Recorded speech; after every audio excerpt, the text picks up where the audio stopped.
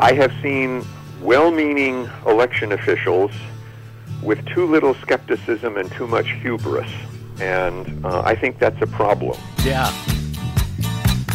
Yeah, I think that's a problem, too. Big problem in California. Well, I don't know why I came here tonight. That's why. I got the feeling that something ain't right. No, it ain't. I'm so scared in case I fall off my chair. And I'm wondering how I'll get down the stairs. Clowns to the left of me, jokers to the right. Here I am, stuck in the middle with you. Here I am. From Pacifica Radio in Los Angeles, this is the BradCast, as heard on KPFK 90.7 FM in LA, 98.7 in Santa Barbara, 93.7 in San Diego, 99.5 in Ridgecrest and China Lake. Also in California, in Red Bluff and Redding on KFOI, Round Mountains KKRN, Eureka's KGOE.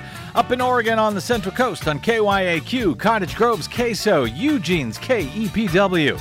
In Lancaster, Pennsylvania on WLRI, Maui, Hawaii's KAKU, Columbus, Ohio's WGRN, Palinville, New York's WLPP, Rochester, New York's WRFZ, down in New Orleans on WHIV, out in Gallup, New Mexico on KNIZ, Concord, New Hampshire's WNHN, Fayetteville, Arkansas's KPSQ, in Seattle on KODX, Janesville, Wisconsin's WADR, and Minneapolis, St. Paul's AM 950 KTNF. We also stream coast to coast and around the globe every day on the internet on the Progressive Voices channel, Netroots Radio, Radio for Humans, FYI Nation, NicoleSandler.com, Radio Free Brooklyn, Workforce Rising, No Lies Radio, Verdant Square Radio, and Detour Talk.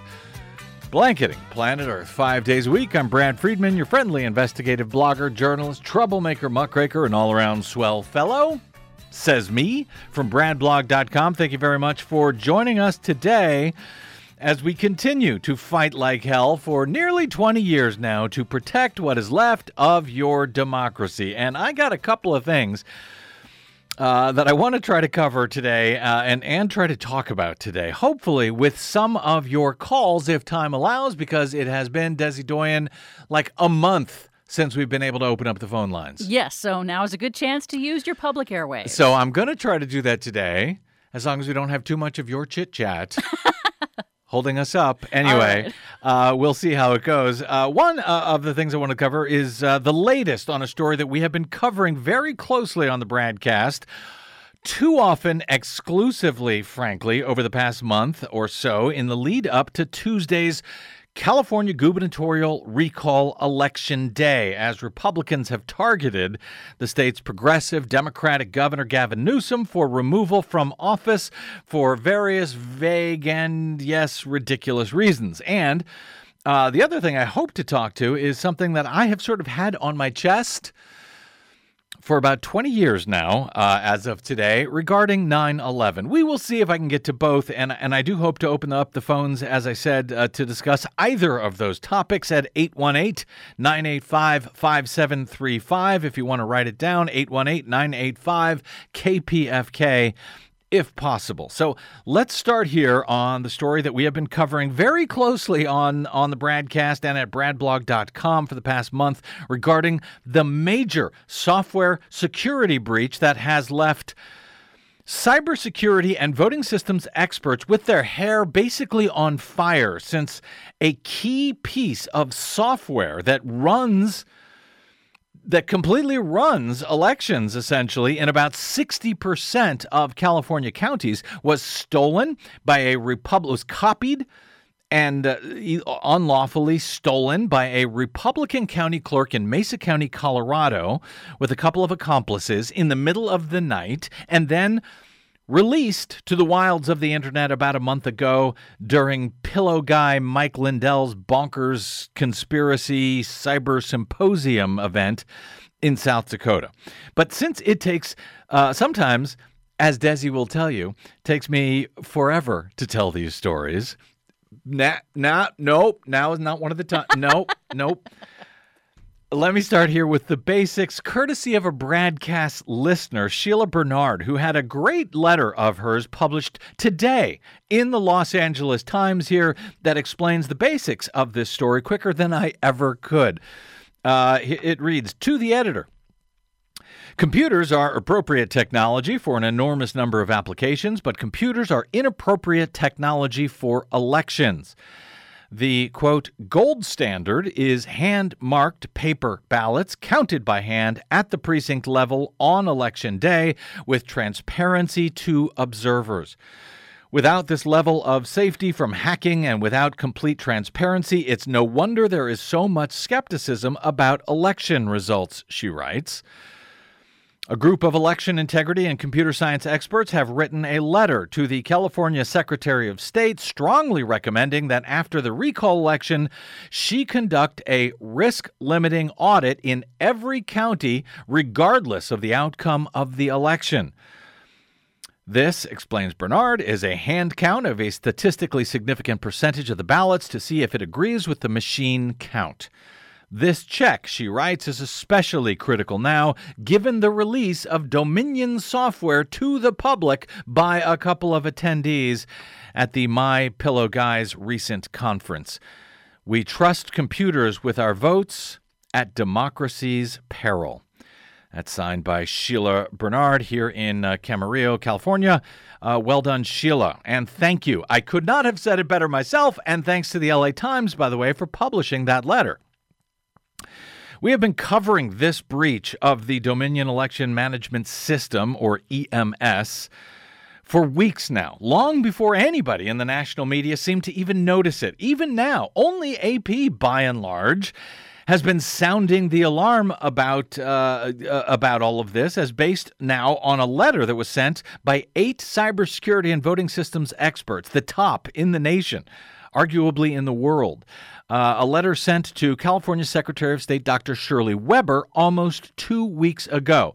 And, by the way, I have been mispronouncing the secretary's name on this show as Weber, because that's how it's spelled, and several people told me that's how she said it. But I have finally received a definitive pronunciation, you'll be happy to know, courtesy of yet another BradCast listener, Lynn. Thank you, Lynn, who pointed me to a recording of Secretary Weber saying her own name as Weber.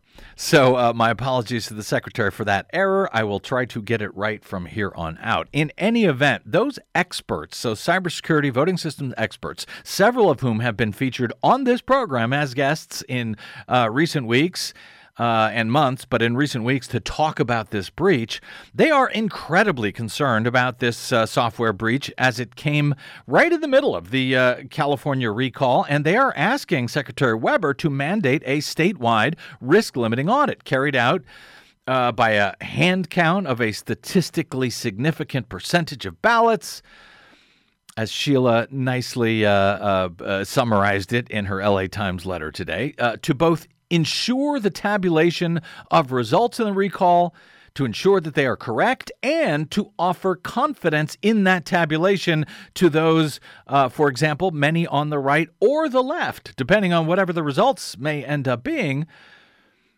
offer confidence that the tabulation of those ballots was accurate and as per voter intent. After a week or so of the secretary's office largely just in denial, burying their heads in the sand about the concerns from these, the nation's top voting system scientists, Secretary Weber granted a meeting to them last Thursday, along with a number of election integrity advocates who have also been trying to get action on this from the secretary. 2 of the attendees at that meeting joined us on Friday's show, which you can download at bradblog.com if you want, to discuss the video conference meeting on Thursday in which the secretary and her officers, while polite, nonetheless continued to keep their heads in the sand about this, warning. And they continued to claim that, nothing to worry about here. California has one of the most secure voting systems and procedures in the nation, and sadly, the secretary continues to ignore these hair-on-fire warnings from the nation's top experts. that none of the security precautions in California are able to prevent a determined mischief maker from causing trouble, given the unprecedented release of the Dominion EMS software into the wilds of the internet. Now, in addition to singing their own praises, the secretary and others in her office during this meeting actually asked those in attendance last Thursday to be, quote, cheerleaders, unquote, for California's security procedures. Which, by the way, if you know anyone, if you know any of the experts who were on that video call, like the legendary white hat hacker Harry Hursty, or Georgia Tech's Rich DeMillo, or UC Berkeley's Philip Stark, the inventor of the risk-limiting audit protocol, by the way, or University of South Carolina's Duncan Buell, you will know that such a request for those folks to be cheerleaders for security protocol here in California, that the security protocols that they know cannot prevent a breach of the systems here in the Golden State, well, that is frankly laughable to think that they would be Oh, yes, Madam Secretary, we're happy to cheerlead, even though we know your system has some huge vulnerabilities that can be exploited. Anyway, it's also somewhat embarrassing that the California Secretary of State did not know better, did not know the room well enough to not even make such a request to that particular audience. Anyway, like I said, you can learn about that meeting. You can check out Friday's show at bradblog.com with the folks who were there. After the meeting, Weber's office then sent a letter to the attendees explaining why she would not be taking their advice when they warned in their letter that, quote, emergency measures were warranted, by calling for a statewide risk-limiting audit. The experts explained that the secretary needs to call that before Election Day, so it does not appear to be partisan if she does so after the results, whatever they may end up being, become known. So while we also obtained a copy of that letter that she sent to those experts, as did Associated Press, I'm going to go with AP's coverage here, where it was covered by Adam Beam and Kate Brumbach. They wrote about it this way. California's Secretary of State said Friday she won't require a more rigorous audit of the next week's recall election results that could remove Governor Gavin Newsom from office, saying concerns about the security of the state's election management system are, quote, inaccurate. AP writes, a group of 8 election security experts, including computer scientists, election technology experts, and cybersecurity researchers, said the audit is needed after copies of Dominion Voting Systems' election management system were released publicly last month at an event organized by MyPillow CEO Mike Lindell. The experts who detailed their concerns in a letter to the Secretary of State last week said the management system is very similar to the one that is used in 40 of California's 58 counties, adding the threat, quote, cannot be fully defended against by technical means, unquote. But Weber, a Democrat who was appointed to the job by Newsom earlier this year, said it's not possible to conduct the type of audit that the experts requested on such a short notice. That is akin to what the folks that we spoke with who were at the meeting told us on Friday's BradCast. Weber said the audit requires, quote, significant preparation, training, and testing, adding that nearly all of the state's local election officers had never done this type of audit before. And that is true. Though, as Professor Philip Stark of UC Berkeley, who was on the call, and again, the inventor of the RLA risk-limiting audit protocol, as he explained during the meeting, he has developed a scaled-down, simplified version of the RLA that could easily be done in every county in the state at short notice, no matter the past experience with such post-election audits. But apparently Weber is ignoring that advice as well. Further, the secretary wrote in her reply letter to the election security experts, the implication that California's elections cannot be conducted safely and securely without a more rigorous audit is inaccurate, she wrote, as California has the strictest voting system testing procedures for use and security requirements in the nation. Weber's comments echoed that of many county clerks, according to AP's reporting. Donna Johnston, president of the California Association of Clerks and Election Officials, said it wasn't practical to perform such a complex audit so close to the recall election. She said California has multiple safeguards in place, adding that none of the machines used to count paper ballots are connected to the internet. That is actually untrue, for a number of reasons that I've explained many times on this program, as have the experts, but I will not bore you with that for the moment. Back to AP here. Santa Barbara's County Clerk Joe Holland. And this one is kind of amazing, Desi. I don't know if you've heard this yet, what Joe Holland had to say. No, I didn't, but I did hear you laugh out loud. Yes, he said county election officials, quote, have such rigorous security protocols that it's nearly impossible for anybody to get access to the server that tabulates the votes, adding, quote, it's not even a concern, he said. That seems like something you probably shouldn't even say out loud. You know, I guess they missed that part where University of Michigan's J. Alex Halderman, who has examined the Dominion system in detail as part of a long-running federal court case in Georgia, where he has warned about vulnerabilities in the Dominion system after the release of the EMS software that handles everything with elections, from the creation of ballots to the tabulation of ballots. Halderman has said that, these protections that these California clerks think they have, and that the breach of this software has made it such that normal techniques cannot prevent a determined malicious mischief maker. He notes, quote, if you have someone who can do the technical work of devising a cyber attack, then it could actually be deployed by a voter, by an insider, by a vendor, by whoever, he said. It's just really multiplied the number of people who are now in a position to do harm to our elections by a very large factor. The 8 experts wrote similarly in their letter to Secretary Weber that after the release of the stolen software last month, quote, thousands of unknown people can study the code and find weaknesses to plan attacks on elections. The attacks, they write, can be deployed by non-technical accomplices, including voters, building maintenance personnel, a janitor, and election workers. Unfortunately, they write, even extensive pre-election testing of the voting equipment may not deter or detect such attacks. And yet, Santa Barbara County Clerk Joe Holland called such an attack, quote, near impossible. And, quote, it's not even a concern. When I read that, a comment from Professor Duncan Buell, one of the 8 election scientists who signed that letter to Secretary Weber, and who I interviewed, I think it was last week on the BradCast about all of this, a comment that he made came to mind.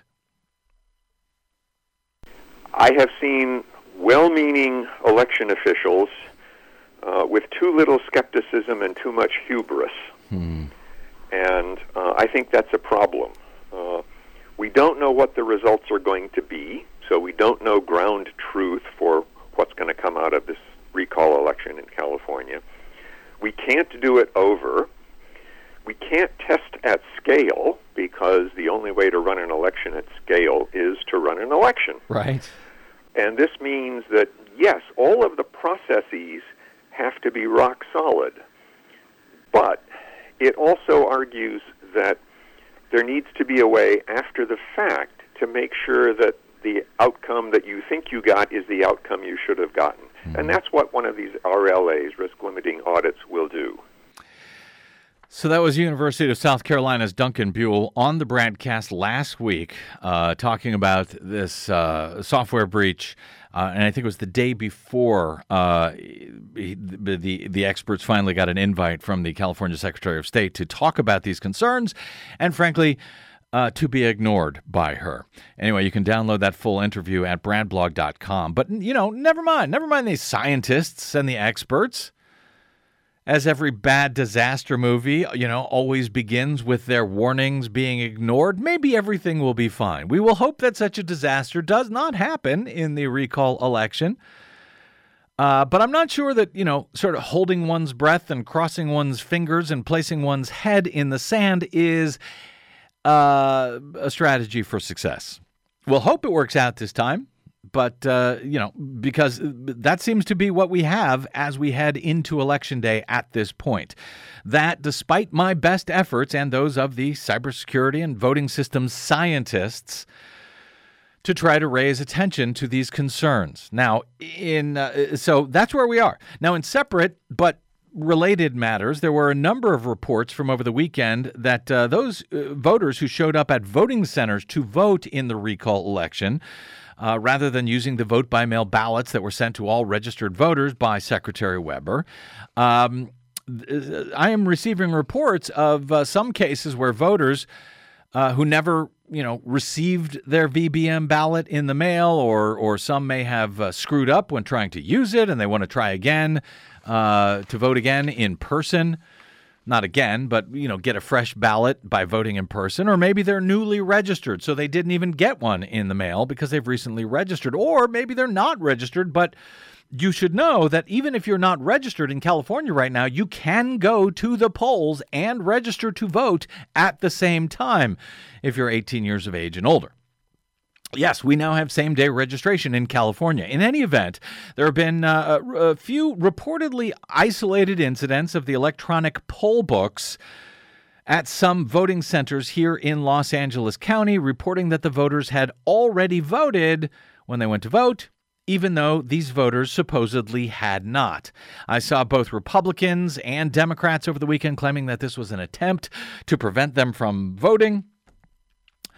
I don't know that it is. I think it's just yet another screw up on these electronic poll books that Los Angeles is now using. We've had these problems before in recent elections. They just rolled them out last year for the first time, and they caused a lot of problems, for instance, in the 2020 primaries.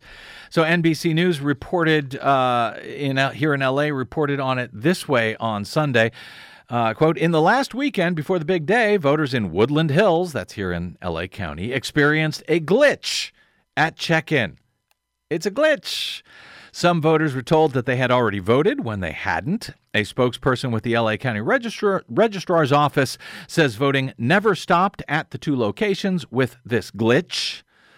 Provisional ballots were offered to those affected, and people were still able to drop off their ballots, their vote-by-mail ballots, and the spokesman says there were some voters checking in without issues.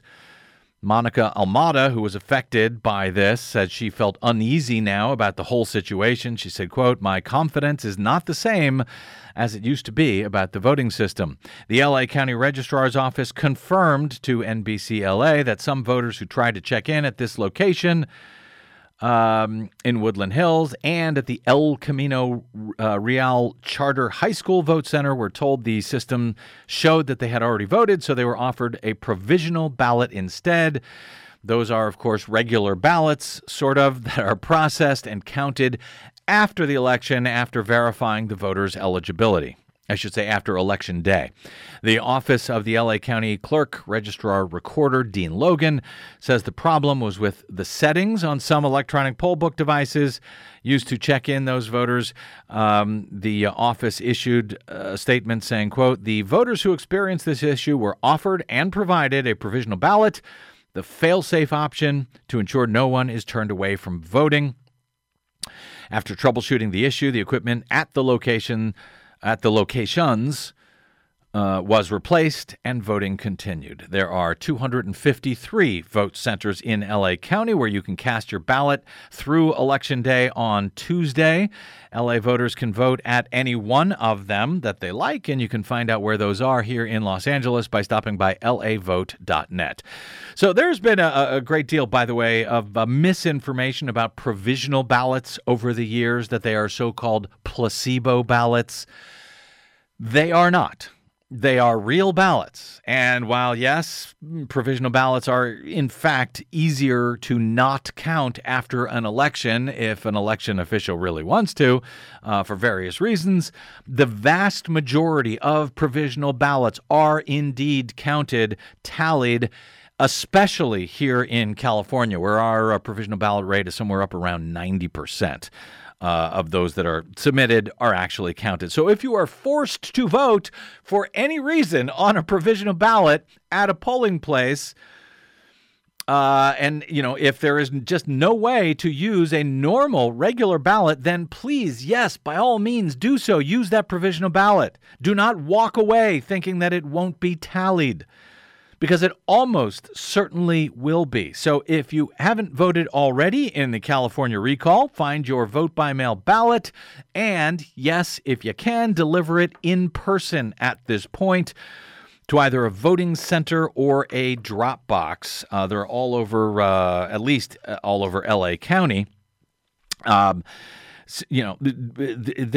not use the Postal Service. Do not use the U.S. mail at this point unless you have no other choice.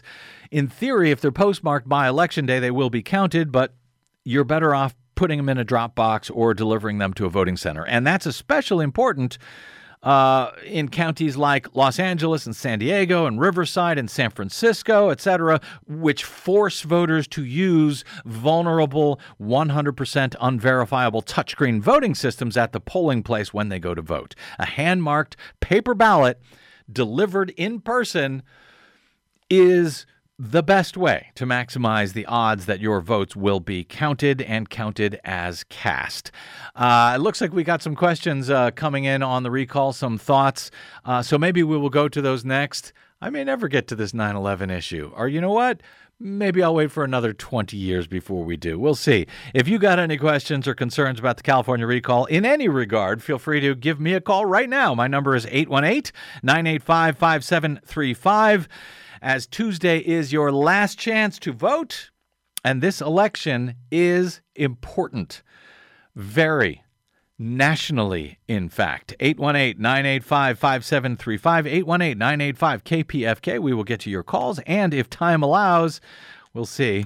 After the weekend's 20th anniversary remembrances of 9/11, I've got one of my own that I'd like to get off my chest. But maybe I won't. All of that maybe straight ahead on the BradCast. I'm Brad Friedman.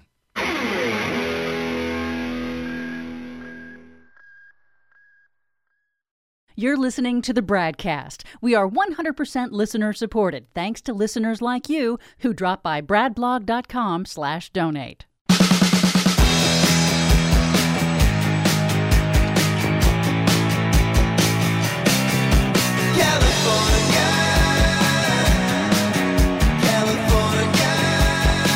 Yeah, I guess that means we're sticking with California for now. 818-985-5735 is our phone number. I'm Brad Friedman. You are listening to the BradCast. Desi Doyen, you said there was somebody who had a pretty good call but couldn't stay on the line? Yes. What was, very quickly? He basically was saying that, listen, Los Angeles County doesn't use Dominion software, and as I understand it, as you've said before, that the rest of the state, like 60% of the jurisdictions, use Dominion software. But he also had a concern. He said, well, I think that software is different in these other jurisdictions than the software that was stolen and released from Mesa County, It is. Colorado. We talked about it. Yeah, we talked about it a little bit with, I got the reaction because that was one of the responses from the Secretary of State. Oh, that's different software. We use different software here. Well, it is the Dominion EMS, election management software. It is almost identical.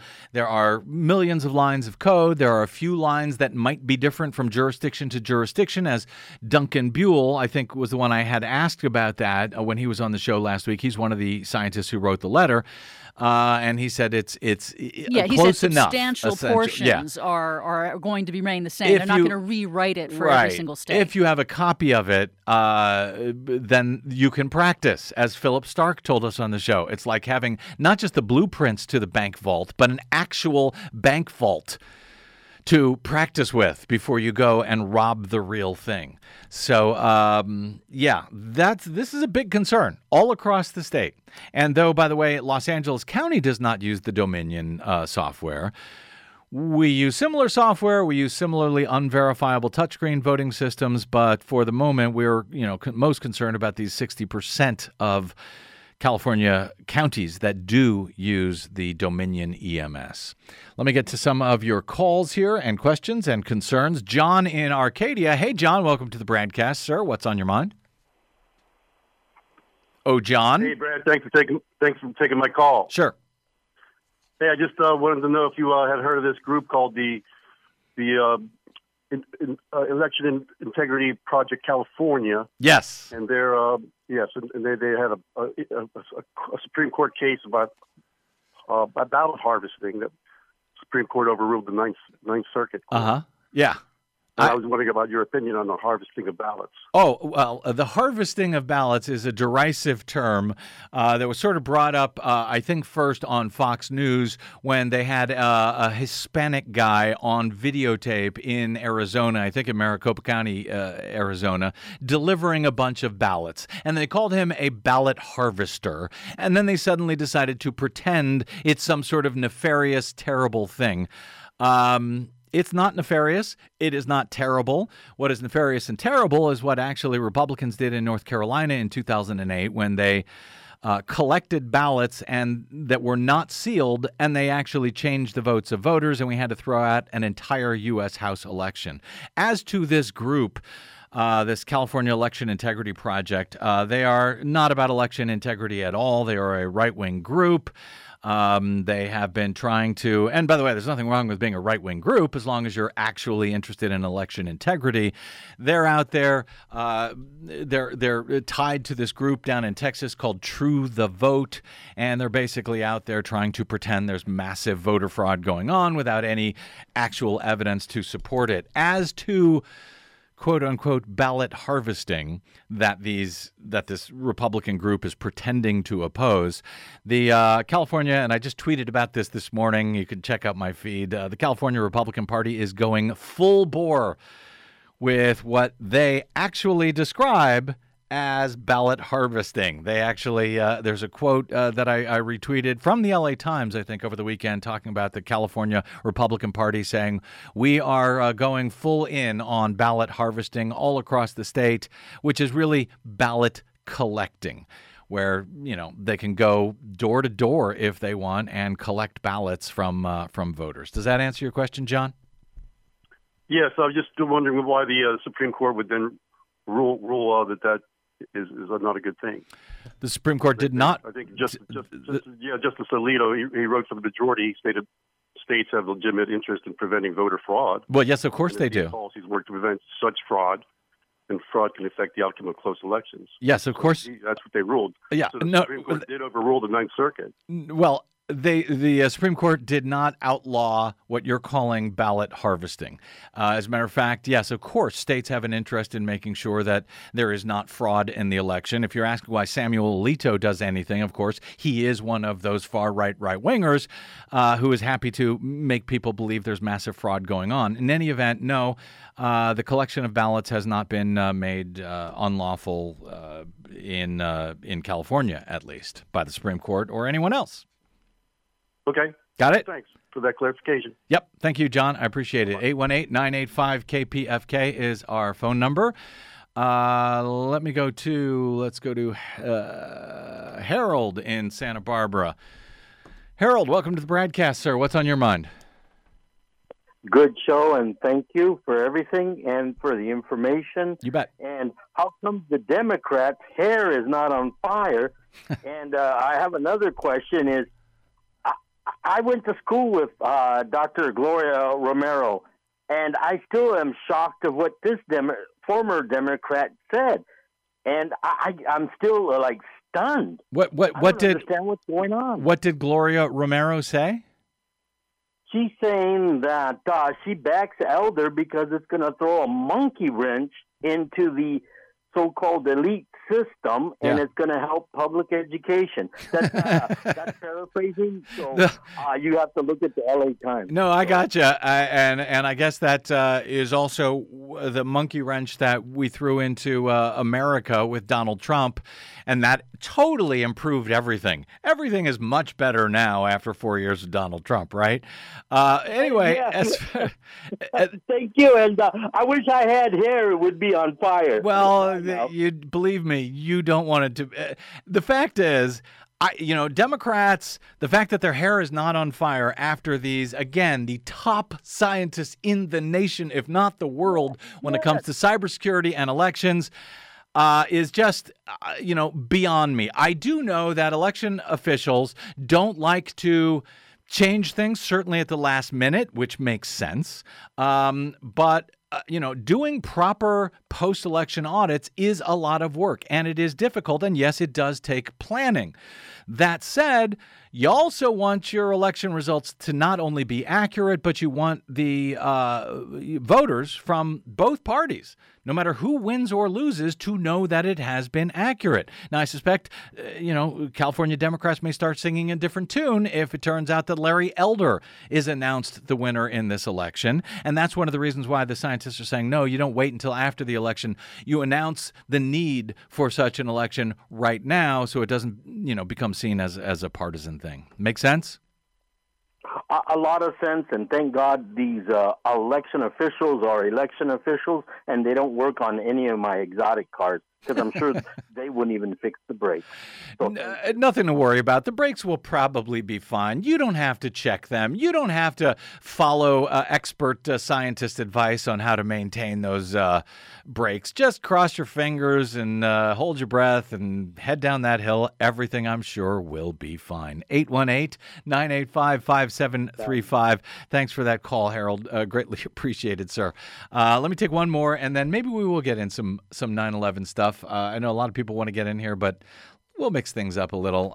Linda in Santa Barbara. Hey, Linda, how can I help you? Nice that I get to say something here.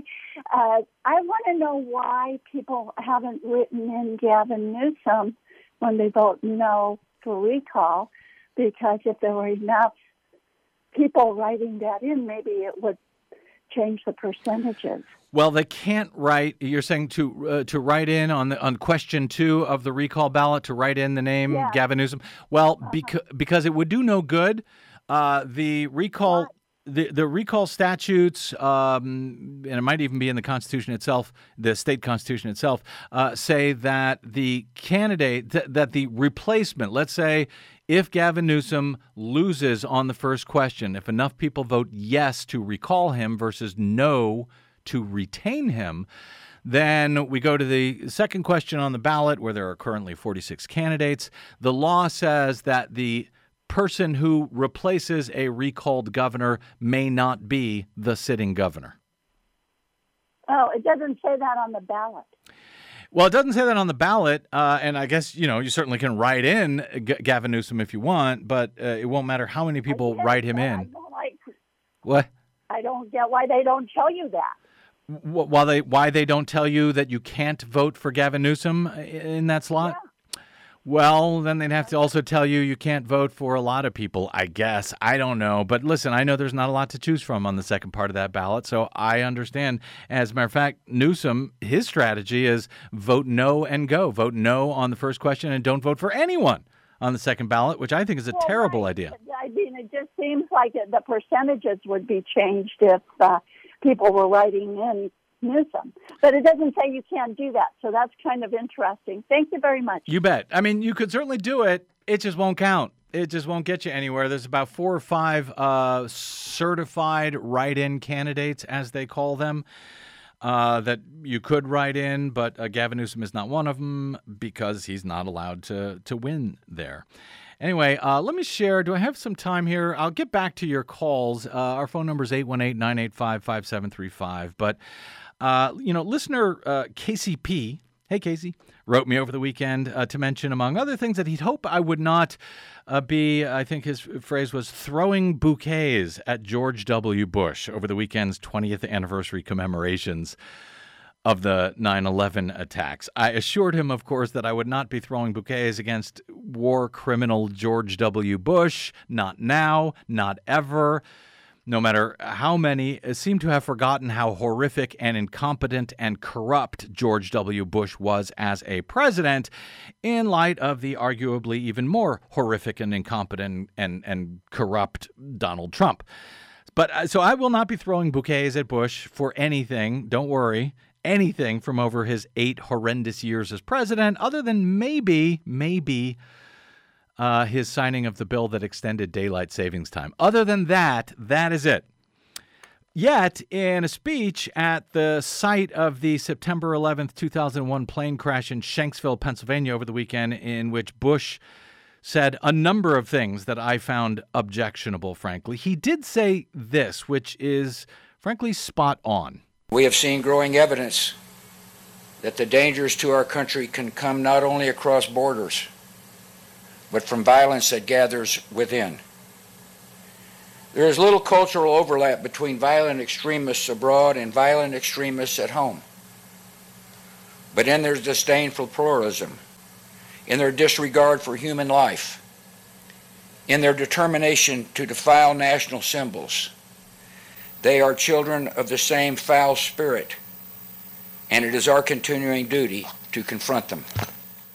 George W. Bush at Shanksville, Pennsylvania over the weekend, who I think deserves at least some credit for comparing those domestic terrorists who are now attacking the U.S., after doing so on January 6th at the U.S. Capitol, comparing them to those who attacked us in the U.S. in 2001. Because those folks are very much of the same piece, and I have to agree with George W. Bush there. And yet, by the way, we had another reminder on Sunday evening in D.C. of all of this. A 44-year-old California man who had allegedly had a machete and bayonet in a truck with white supremacist symbols on it was arrested late Sunday night near the Democratic National Committee headquarters in Washington, D.C. He was charged for unlawful possession of banned weapons, according to Capitol Police. An officer apparently pulled over the man once he spotted that his Dodge Dakota did not have a license plate. It just had an American flag on it, according to police. He, quote, began talking about white supremacist ideology and other rhetoric pertaining to white supremacy upon his arrest, according to the U.S. Capitol Police. And he also said that he claimed he was, quote, on patrol, whatever that might mean. The Capitol Police tweeted photos of the interior and exterior of the truck, which appear to show the machete and swastikas drawn on the rearview mirrors. The arrest, of course, comes days before a pro-Trump rally that will be held in Washington, D.C. on Saturday in support of the insurrectionists who stormed the Capitol on January 6th, who Donald Trump and his allies have tried to rebrand as political prisoners for their violent uprising at the Capitol in January. The DNC headquarters, they're located just a few blocks from the Capitol. You'll recall that pipe bombs were placed near the DNC and the RNC headquarters the night before the January 6th insurrection. The culprit of those two attempted bombings, I guess, has still not been identified. But there's been a lot of talk with the weekend's 9/11 anniversary in comparison to how divided our nation has now become, claiming that we were all united after the 9/11 attacks.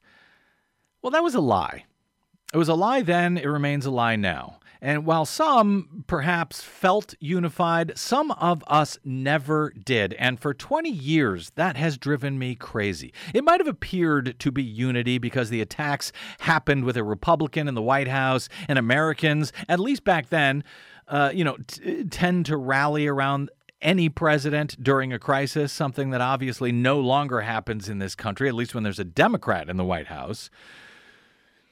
But the notion that we were all somehow united after 9/11 was, at least to me, always false, never true, and certainly not when talk of war began, which happened almost immediately after the attacks, leading to the largest anti-war protest, by the way, in the history of this nation, just in case some have forgotten. But before those protests, just after 9/11, in a small email group of a family email group, me and my extended family, long before, by the way, I became a journalist or a broadcaster, I wrote what would have been my post-9/11 speech. I think it was the night that George W. Bush gave his on September 14, I think. My speech, had I been president, which I should note, I was not. But I wanted to share my thoughts by way of contrast with Bush's calls at the time for vengeance and retribution and war, as the hulk of the World Trade Center was still smoking and the search for survivors was even then still underway. And I won't share the whole quote-unquote speech, But even then, on my email conversations with family members, many of whom were right-wingers back then and have become even more radicalized in the 20 years since, the idea of peace in response to the savage, horrific attacks of 9/11 seemed wildly radical to them and probably many others, and perhaps it was. But here's just a few thoughts from that speech, my speech to the nation, were I president, which I am not, from Friday, September 14, 2001. I wrote, "This is a turning point in history. From this day forward, life on this planet will never and must never be the same. The seeds of this tragedy must now be used to grow the abundant fruits of life and freedom across the globe in a way that our fathers, grandfathers, and forefathers could have never foreseen. We must avoid the easy and well-justified temptation to avenge. While we may take momentary solace from a swift and thorough retribution, we must, as Americans, set an example for the world. We must take this opportunity to change the direction of history itself." As I wrote back then, we cannot protect every border, every building, every airplane, bus, water supply, the very oxygen we breathe against madmen bent on the destruction of human life and civility. And our love of freedom and liberty will not allow us to turn our civilization into a police state. We must instead turn our intelligence, our strength of leadership, the greatness of our ideas, the ingeniousness of our technology, our freedom-loving faith in humanity, and our singular ability to set an example for the entire world towards a new course of history. This starts here. This starts now. No longer can we lead by destruction and vengeance, destruction that will one day bring us a sense of strength and superiority, but will as surely bring us further revenge and destruction in the future. The endless and futile cycle of tit for tat stops here.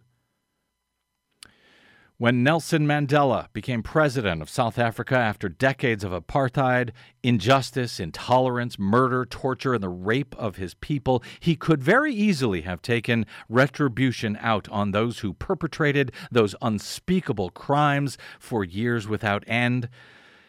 Instead, a national call for reconciliation was begun, conferences held, criminals exposed, victims heard from, and a new, more hopeful day was born.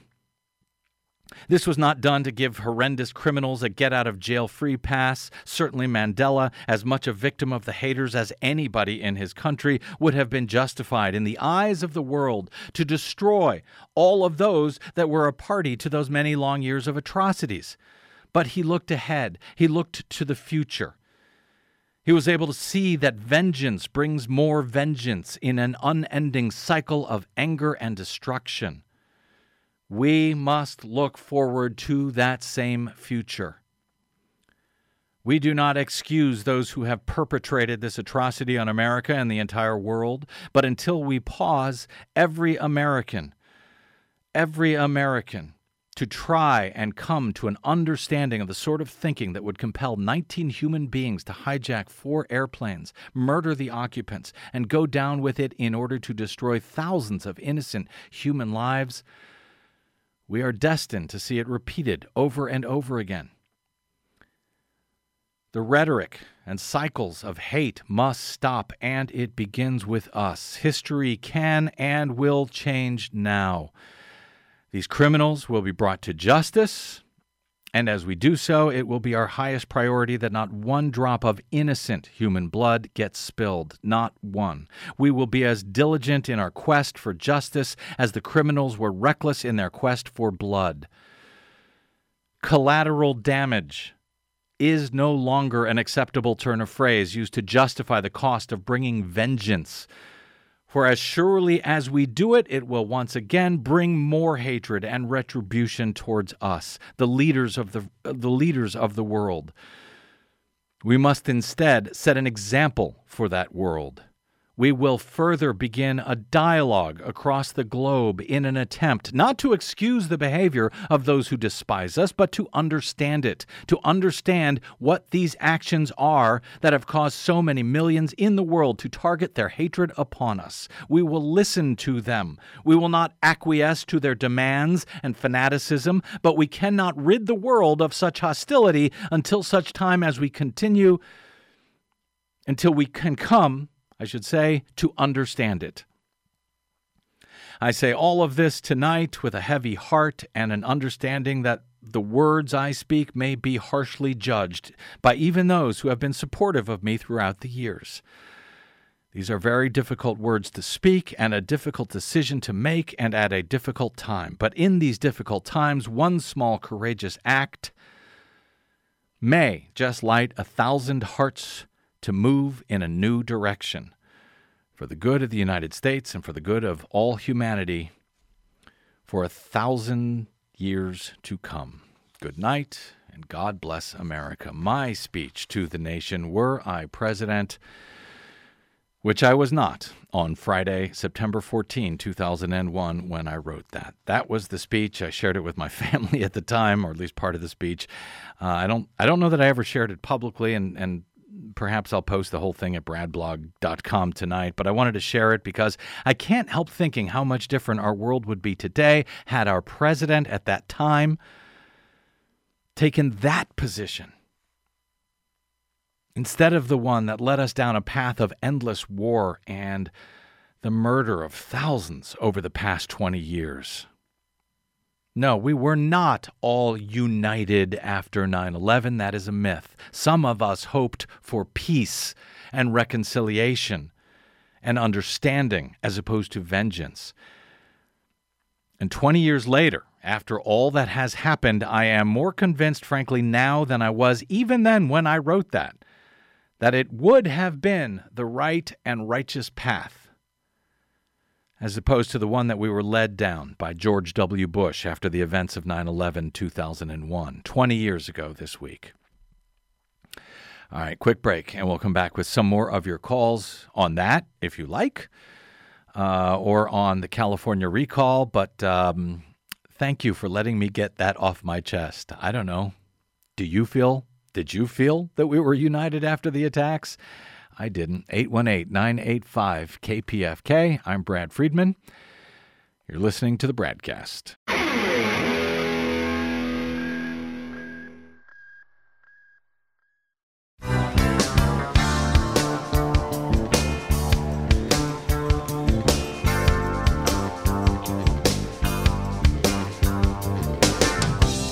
Welcome back. It's the BradCast. Brad Friedman from BradBlog.com. Closing a few minutes here, taking calls on whatever you would like to talk about. 818-985-KPFK. I know it's quite jarring going from the California recall to those thoughts on 9/11. But again, thank you for letting me get them off my chest. Let me go to our friend Roger in Minneapolis. Hey, Roger. Welcome to the BradCast, sir. It's been a while. Hope you are well. What's on your mind, my friend? Very quick.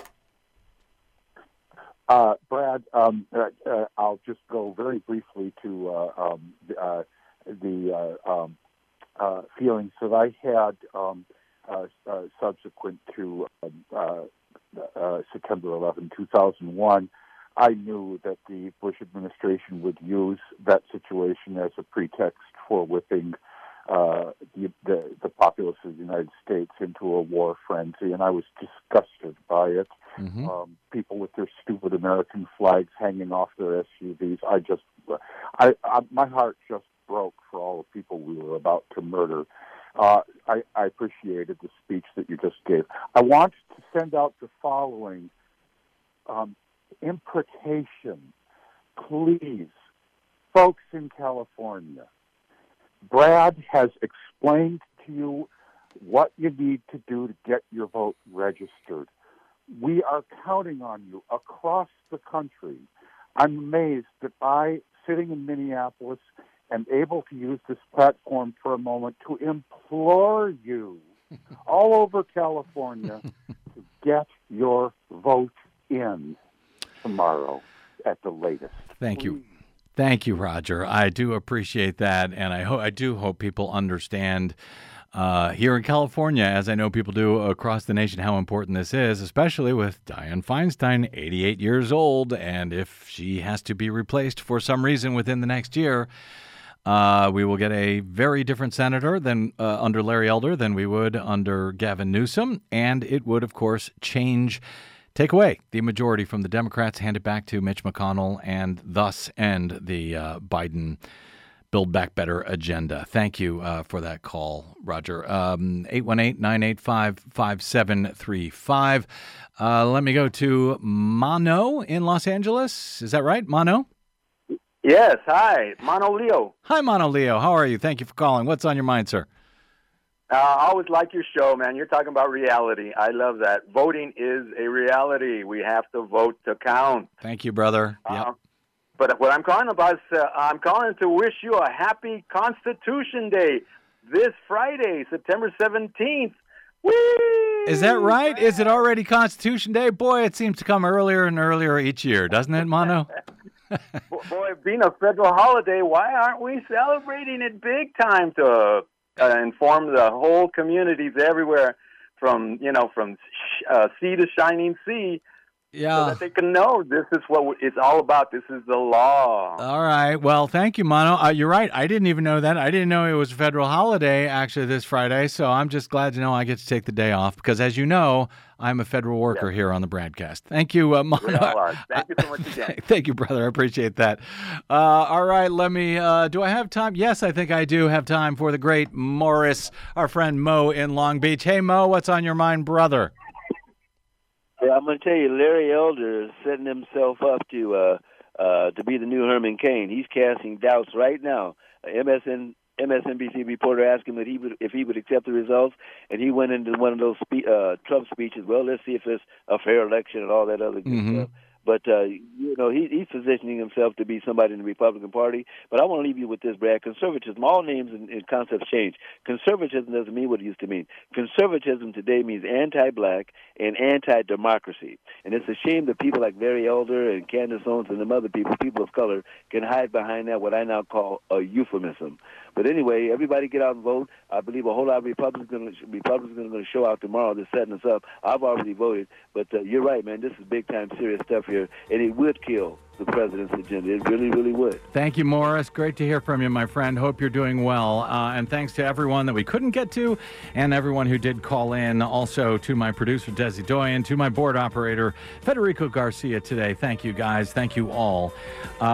We got to get out, though. You can drop me email anytime you like. I am BradCast@bradblog.com. On the Facebooks and the Twitters, you will find me at TheBradBlog. I will see you there until I see you here, hopefully tomorrow. Until then, if you missed any portion of today's show or any other, download it for free anytime at bradblog.com. That's it. We will see you tomorrow. I'm Brad Friedman. Good luck, world.